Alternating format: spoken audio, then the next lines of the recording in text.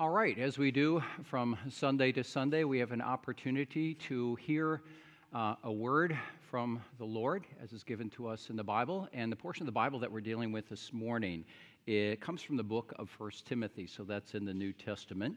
1 Timothy chapter 2, so if you have a Bible or device, you can turn there. Also, we have the words of the Scripture that we are dealing with this morning on the screen above me. Today is the Lord's Day, obviously. It's Sunday, but in terms of the secular calendar, our nation's calendar, it also happens to be, as you know, Mother's Day.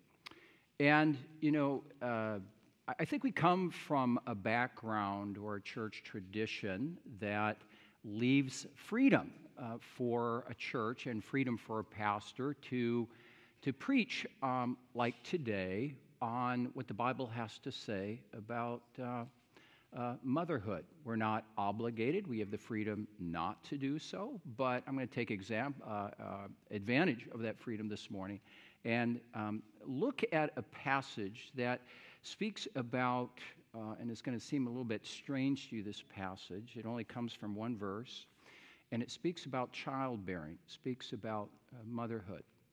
And one other thing before we read, I think it's very easy, perhaps for some of us, maybe to kind of check out because we might say, well, I'm not a mom. For instance, I'm a single woman, or I'm married. My husband and I we just got married and we decided not to have kids yet, or maybe you've been trying for a while to have children and providentially this just hasn't been the case, but it may be in the future. You may be, a child here, or you may be a male, a husband, or a single guy, or what have you. We have all kinds of different people here. But here's the thing. We can all relate to motherhood because we all have biological mothers. We came into the world somehow, right? So we all have biological moms. And you may have had a great mom. Or you may not have had a great mom. Or maybe you didn't grow up in a Christian family. And quite frankly, your mother was either neglectful or she was abusive. But regardless of our background, the point of preaching is to say, okay, but this is what the Bible has to say. This is what the Bible has to say about motherhood and what motherhood should be. And we're going to be taking a look at that this morning. So 1 Timothy chapter 2, I'm going to begin reading at verse 1. And you're going to see in this part of the Bible, the Apostle Paul is a kind of an old warhorse in the ministry. He's talking to a young pastor, Timothy, about how to run the church, basically. And particularly what should happen in the context of worship and the role of men and women in the life of the church and in the context of worship. So let's draw attention to it now. First of all, then, I urge that supplications, prayers, intercessions, and thanksgivings be made for all people, for kings and all those in high positions, that we may lead a peaceful and quiet life, godly and dignified in every way. This is good, and it is pleasing in the sight of God our Savior, who desires all people to be saved and to come to the knowledge of the truth. For there is one God, and there is one mediator between God and men, the man, Christ Jesus, who gave himself as a ransom for all, which is the testimony given at the proper time. For this I was appointed a preacher and an apostle, I'm telling the truth, I'm not lying, a teacher of the Gentiles in faith and truth. I desire then in every place the men should pray, lifting holy hands, without anger or quarreling. Likewise, also that women should adorn themselves in respectable apparel, with modesty and self-control, not with braided hair and gold or pearls or costly attire, but with what is proper for women who profess godliness, with good works. Let a woman learn quietly with all submissiveness. I do not permit a woman to teach or to exercise authority over man. Rather, she is to remain quiet. For Adam was formed first, then Eve. And Adam was not deceived, but the woman was deceived and became a transgressor. Yet, now verse 15, take a look at this last verse because this is kind of the focus this morning. Yet she will be saved through childbearing if they continue in faith and love and holiness with self-control. And you step back from that, and if you've never read that text before, you're going to be scratching your head and you're going to go, what in the world is that talking about? It's kind of a strange text that begins with a singular she, and then all of a sudden it transitions to they, and you're wondering who is the she here and who is the they, and this childbearing, what does that have to do with anything that we've been reading before in verses 1 through 14? And so this is a notoriously difficult text. I'm not going to get into all the intricacies and all the different interpretations, but I'm going to try to unpack this for us. Hopefully, as Dave Van Laar prayed in the prayer, Lord, give the pastor boldness and clarity, and I would also add accuracy to that as well. So we're going to be looking at that. Now, I want to begin briefly with this. I want to draw your attention to it's a little bit of a historical footnote in this sermon. I want to draw your attention to the 26th President of the United States. His name was Theodore Roosevelt, or as many people just called him, Teddy Roosevelt. And Teddy Roosevelt, when he was a small child, and kids, maybe you kind of like this, or maybe you know of small children that when they come into this world, they're never really strong. And that was Teddy Roosevelt. He had asthma. That means he had problems with his lungs. He couldn't get enough air in. He had problems breathing, and he never had much energy. And it would be very easy for parents just to kind of dote on him and say, oh, he's never going to be really strong and so forth. But his mother and his father, but especially his mother, didn't raise him in that way. She saw some potential in him. And Teddy actually, he grew up to be kind of a man's man, a dude's dude. He grew up to be a boxer, he grew up to be a rancher, and he grew up to be a hunter. And if you do any background, and you can Google this, you'll read about his kind of hunting exploits on the continent of Africa. And to give you just one example quickly of his toughness, and then I'm going to transition to his tenderness and relate it to motherhood. When he was campaigning for the presidency of the United States, he was speaking. He was going to give a campaign speech in Milwaukee, Wisconsin. And as he was ready to get up to this platform in order to speak, a man came out of the crowd and shot him in the chest. And aides immediately came to him and said, we need to get you to the hospital. And Teddy Roosevelt said, no, I think I'm okay. I came here to give a campaign speech. The people are expecting that. And as the reports go, he gave this campaign speech. It was between 60 and 90 minutes, all the while having a bullet lodged in his chest and bleeding. And as the story goes, before he began the campaign speech, he said to this big crowd, he said, I just need to inform you that I've just been shot, and so I need you to be quiet because I won't be able to speak as loud as I normally do. Now, could you imagine that? Okay, but that's what he said, and he survived, and he went on to be the president of the United States. So my point is that Teddy, though he grew up very weak and his mother nurtured him, became a man of strength.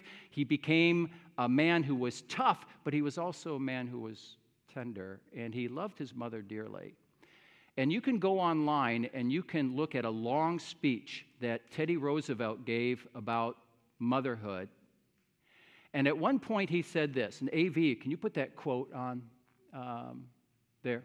And you can follow along there. This is what he said. When all is said and done, it is the mother and the mother only who is a better citizen than the soldier who fights for his country. The mother who does her part in rearing and training aright the boys and girls who are to be the men and women of the next generation is of greater use to the community and occupies, if she would only realize it, a more honorable as well as more important position than any man in it. She is more important by far than any successful statesman or businessman or artist or scientist. Well, that should be a little bit of a pick-me-up for you moms here. Here's another quote that goes back to 1865, William Ross Wallace. I know that you've heard this. The hand that rocks the cradle rules the world.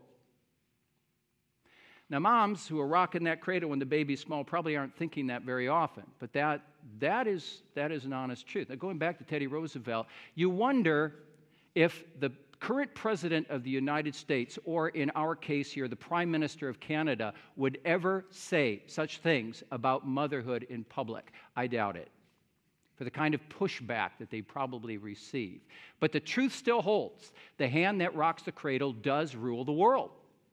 Meaning that women, and particular mothers, have an outsized influence, whether they realize this or not, have an outsized influence in the context of here, this church, the kingdom of God, and indeed the world. And that's what we're going to be taking a look at here this morning.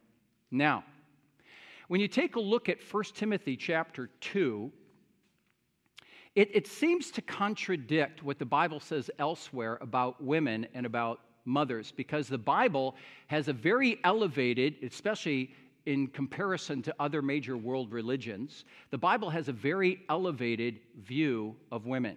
In other religions, sometimes women can be viewed as second-class citizens, but the Bible tells us that in Christ, men and women are equal in the sense that they share in the redemptive blood of Jesus Christ, and together through faith in Jesus, they are in right and glorious standing with God, and they are heirs of eternal life.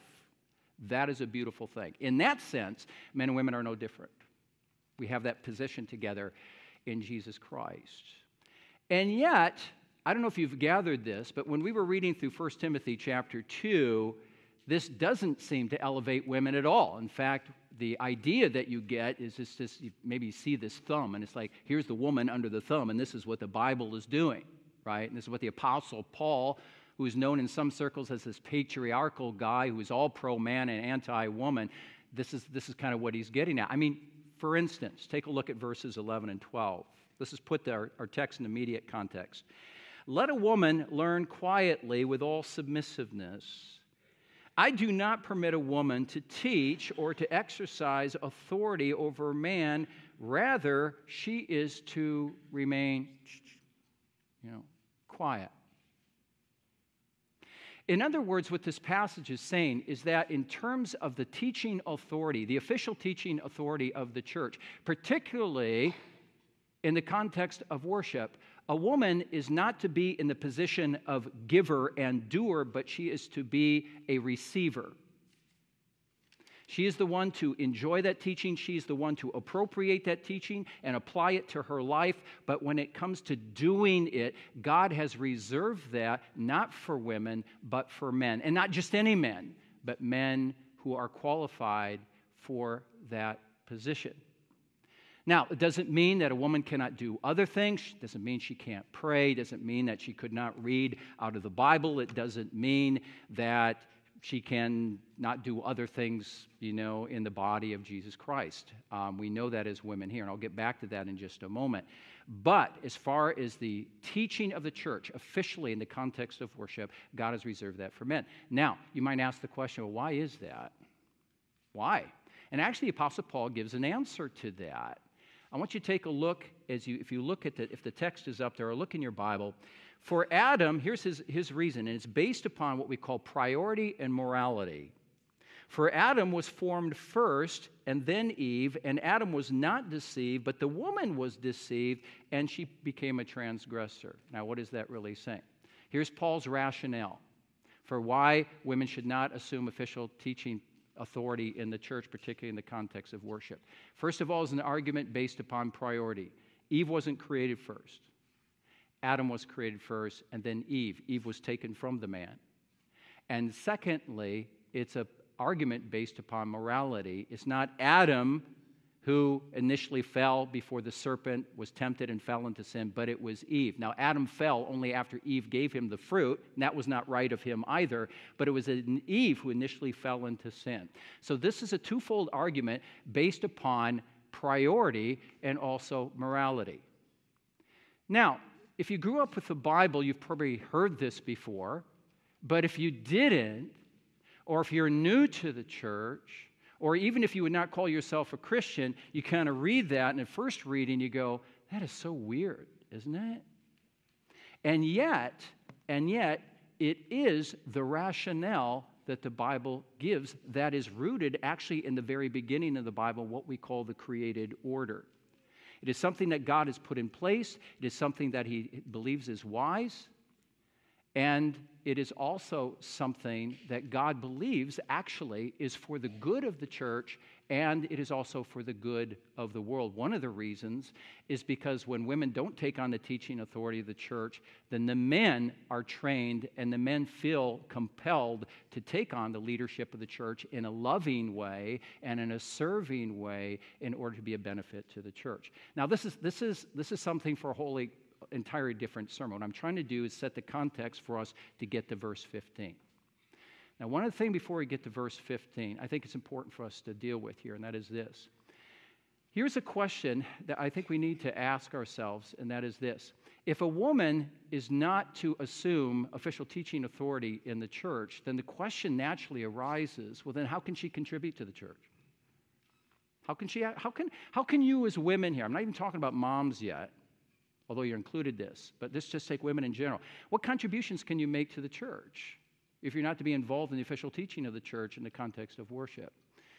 And I think this is an important question because sometimes I find, not always, but sometimes I find in generally conservative circles, I'm not even talking our own only, I'm just talking about other conservative circles and church generally speaking, it's very easy for a church to remain safe to say, well, this is what a woman should not be doing, or this is what she should just stay away from, rather than what could she be doing or what should she be doing. And you know what? If you're perceptive and you've been observing what goes on at Pathway, you realize you women are making all kinds of important contributions to the church. And to be quite honest, I think some of the contributions that you make to Pathway are oftentimes more important than what the men are making to Pathway in terms of hospitality, in terms of relationship building, in terms of how you interact and provide for us as males an example of how to interact lovingly with individuals. I think of your involvement in terms of mercy ministry. I think of our women's ministry in this church. I think of the mentoring that you do between women. I mean, there are many times where women can connect with each other in a way that I, as a male and as a pastor or elder, simply cannot. Some women feel uncomfortable with it, not because they think a man and a woman together when they're talking about spiritual things is inappropriate, but it's much easier for a woman to take something from another woman and feel less intimidated by that, right? So there's all these things going on. And if I can also add this, women do teach in this church. It may not be in the context of official worship service, but mentoring involves teaching. We have women teaching children. We have women teaching women. I think of the women's retreat that you women had, and it really, really went well, I hear. And what did you do? You asked, was it 3 or 4 women to present to speak on certain subjects, 3 or 4 of you, and you spoke for about 20 minutes, and then that became the basis for some really open, transparent discussion with each other. You women were teaching each other. So it's like there is more than enough work and more enough influence that you can have in this church. And guys, you know, I mean, if this church, if we removed all the women from this church and we just had men here, or worse still, just men who are trying to take care of their children without their wives, you're like, yeah, you got that right. It'll be a disaster, right? So we are thumbs up with the women of the congregation, and it's worth a study of the Bible to say, hey, what have women been doing throughout redemptive history, and what should they be doing now? But, all right, enough said about that. That's another sermon. But there is one contribution that the Apostle Paul, as he's leading us along here in talking about women, he leads us to verse 15. And here's a contribution that not all women make in their lives, or maybe some of you women are not making now, but you may later on. And that is the influence that you can have in the church and the kingdom by means of being moms. The bearing and the rearing of children. Look at verse 15 again. Yet she will be saved through childbearing if they continue in faith and love and holiness with self-control. Now, again, what is this text really saying? Let's first determine, and I'm I'm going to get into the kind of the more teaching mode of verse 15, and then I'm going to start moving into more practical matters regarding motherhood. First of all, it's good to determine sometimes when you read the Bible, not what is this text saying, but actually what isn't it saying? You ever do that? What is this text not saying? Well, obviously the text is not saying that women are, and the word here is a form of the Greek word sozo, which means saved. So it's a very little translation. And what this text, verse 15, is not saying is that women are simply saved, that is, from their sins, and put into a relationship with God just by virtue of bearing children. I mean, I hope we get that, right? Because what do you do then with single women? Or what do you do with women who are married but simply do not bring children into this world? Are we saying their eternal inheritance is compromised? That they're not saved from their sin? That they're not in a right relationship with God? Of course we're not saying that. Because that contradicts what the Bible says elsewhere about how we come into a right relationship with God, which is what?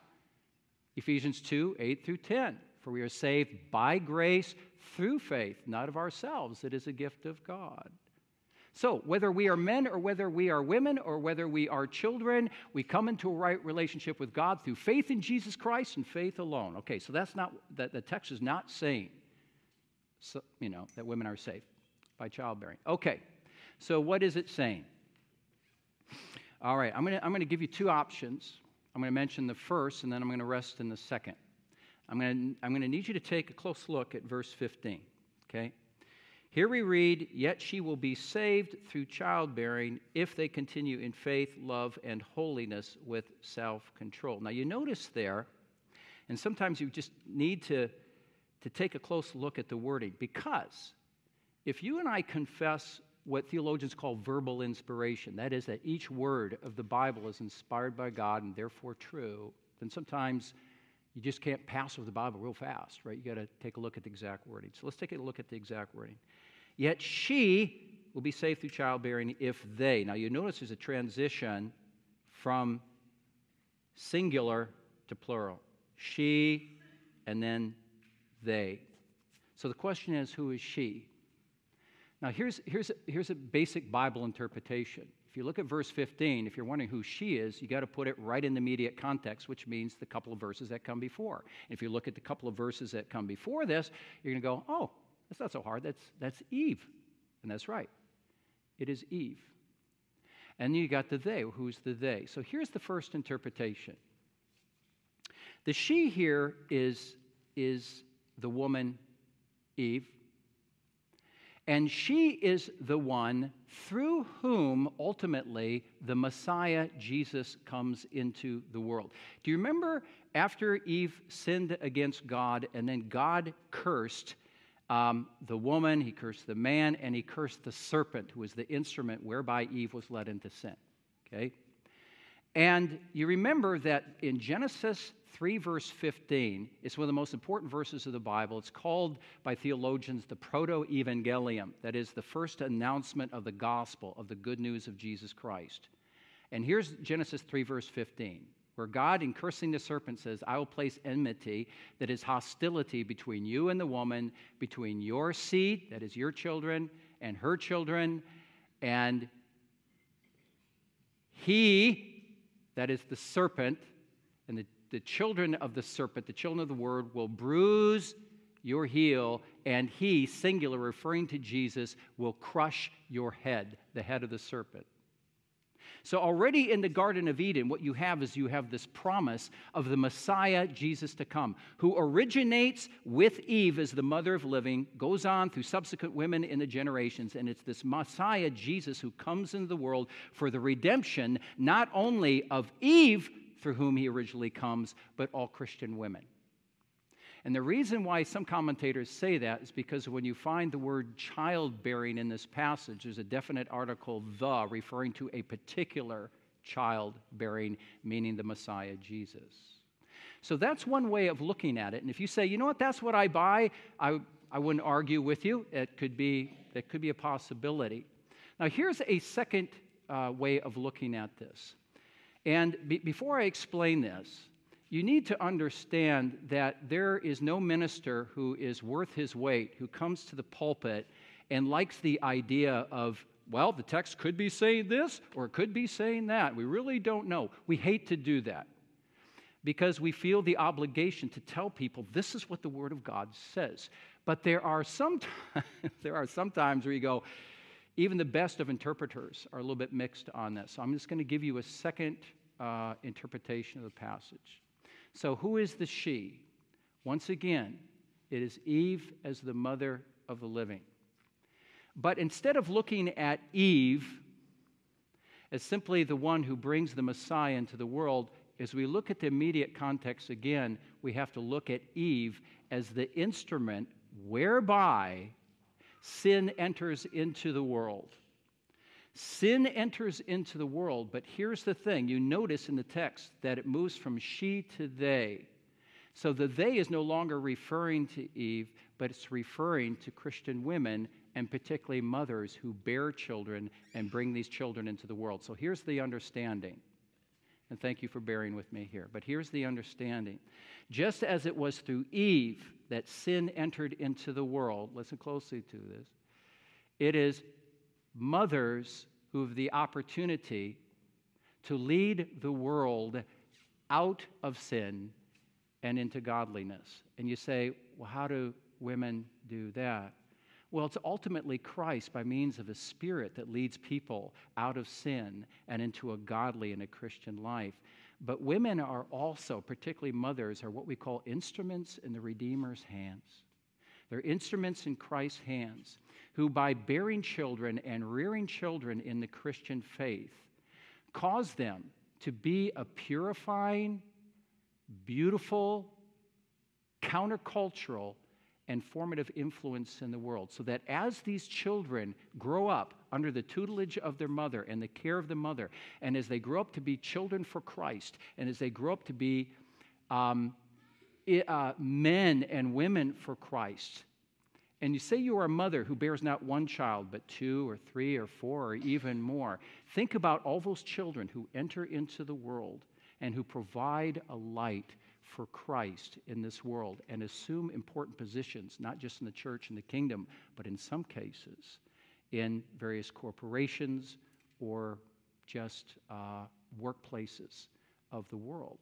This is like sending Christian tentacles out into the world through our children. And that is a beautiful thing. It can also be kind of a depressing thing for you as moms right now, because when you look at your little kids and how they were behaving this past week, you think, they'll never be anything in the world. But that's not necessarily true, because you have to look at the long game, don't you? Yeah, you got to look at the long game.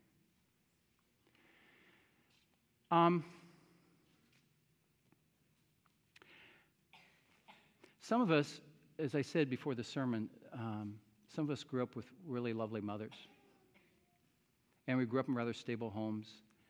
And some of us did not. Maybe you had just a really bad mom, neglectful, or just worse still, an abusive mother. Maybe she hit you. Maybe she kicked you around. But the encouragement here is not just to keep soaking your wounds, but the encouragement is to say, but I'm a Christian now. I'm a Christian now, and I'm gonna stand on the shoulder of my abusive mother or my abusive father, and I'm gonna live for Christ. And if I'm married and I have kids, I'm gonna raise my kids for Christ. It's gonna change. It's gonna change. I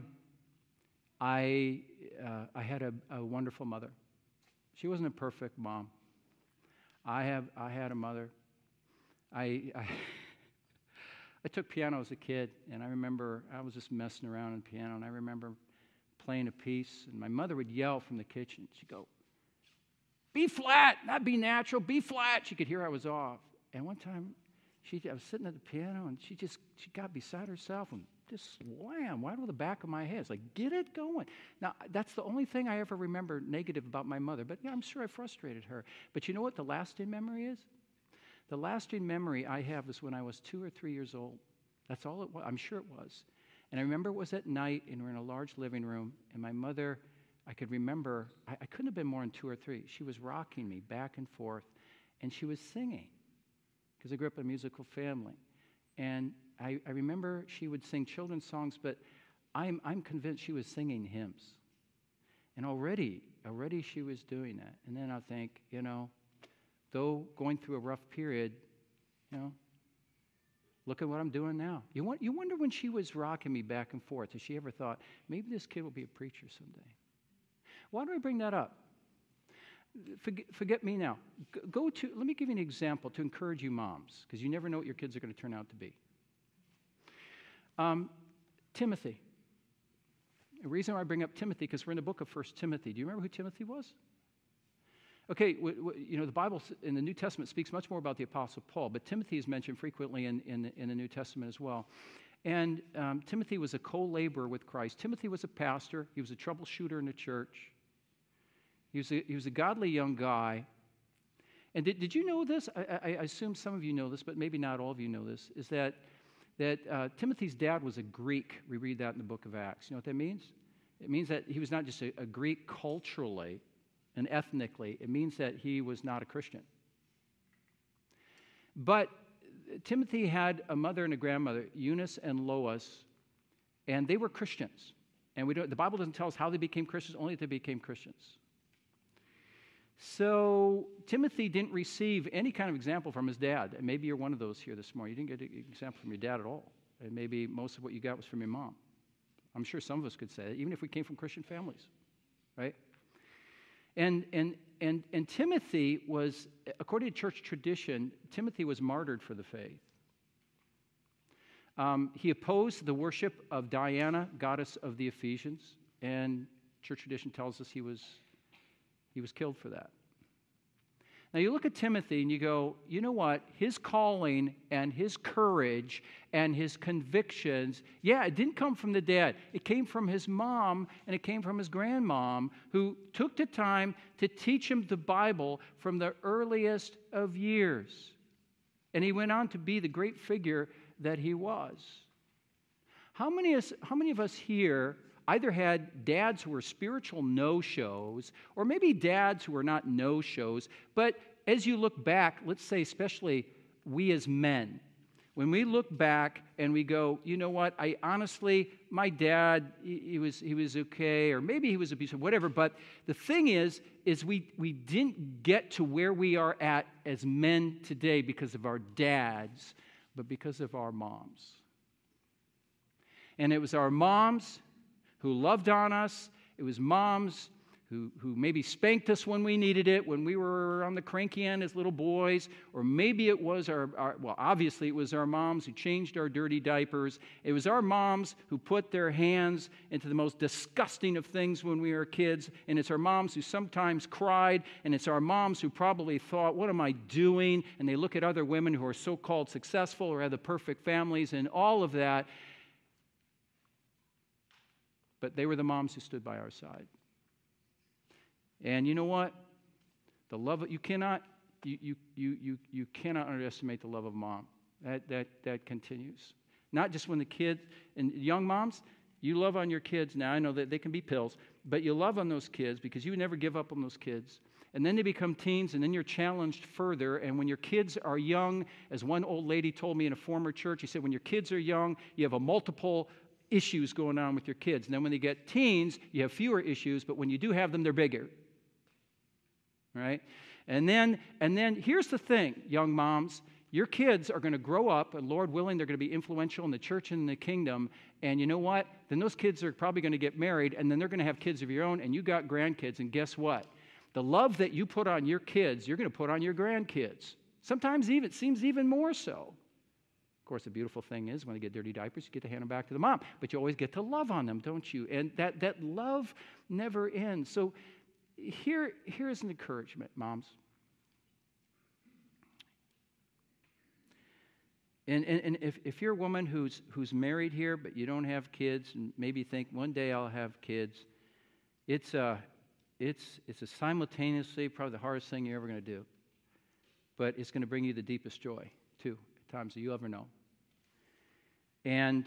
But if you have kids now, man, and even if you have a child who's not walking in the faith, we have that here.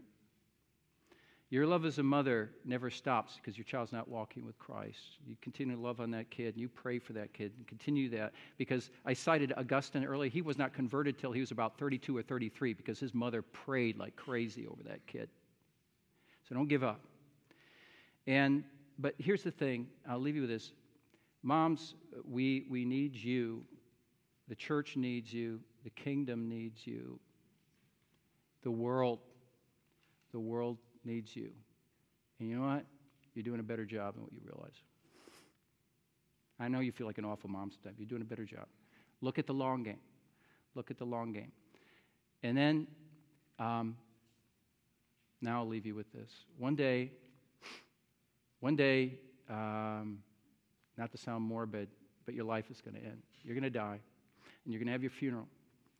And you may have a large funeral, you may have a small one, and at one point, either before the funeral or after the funeral, there's going to be what's called the interment. That's a graveside service. And if you've ever been to those, you know what that's like. You have immediate family there, maybe a few friends, and then you have the hole in the ground, and the casket is above the ground, and there's a point where either electronically or manually, that body of yours is going to descend 6 feet into the ground. And what's going to be happening? You're going to have your kids like this. You know, they're going to be crying. Why are they going to be crying? Are they going to be crying? Are they going to be crying because they knew that they had a mom who loved them? Are they going to be crying because they had a mom who invested in their souls? Are they going to be crying because they had a mother who pursued above all their preparation for the church and the kingdom, and who prepared them ultimately for eternity? May that indeed be the case. I encourage you, mothers, in that. Continue to cling to Christ. Pray for the Spirit. And may the Lord bless you as you do the important work of mothering your children. Let's pray together. Heavenly Father, as we come to you, Lord, I want to thank you so much for the blessings, oh God, of having mothers here who are committed to their children. Father, we pray for them. We pray for energy. We pray, oh God, for resilience. We pray for ongoing love, especially those times when the kids maybe are just besides themselves. We pray, oh Father, that you give them grace and that you help them to remember that indeed they are instruments in the Redeemer's hands, and that they are precious in your eyes, and that you'll give them everything that they need to rear their children in the faith. And Father, too, I want to pray especially for those moms here whose children are either walking weakly in the faith or maybe are not walking in the faith either. Lord, we pray with them that you would work the gospel in their children's lives, that maybe this hard heart that one of their children has will be softened, and that by means of that softening, those children might be like St. Augustine, who indeed draws near to Christ in time, and not only draws near to him, but is of great influence in the church and the kingdom. God, we pray for this, and we pray this all in Jesus' name. Amen.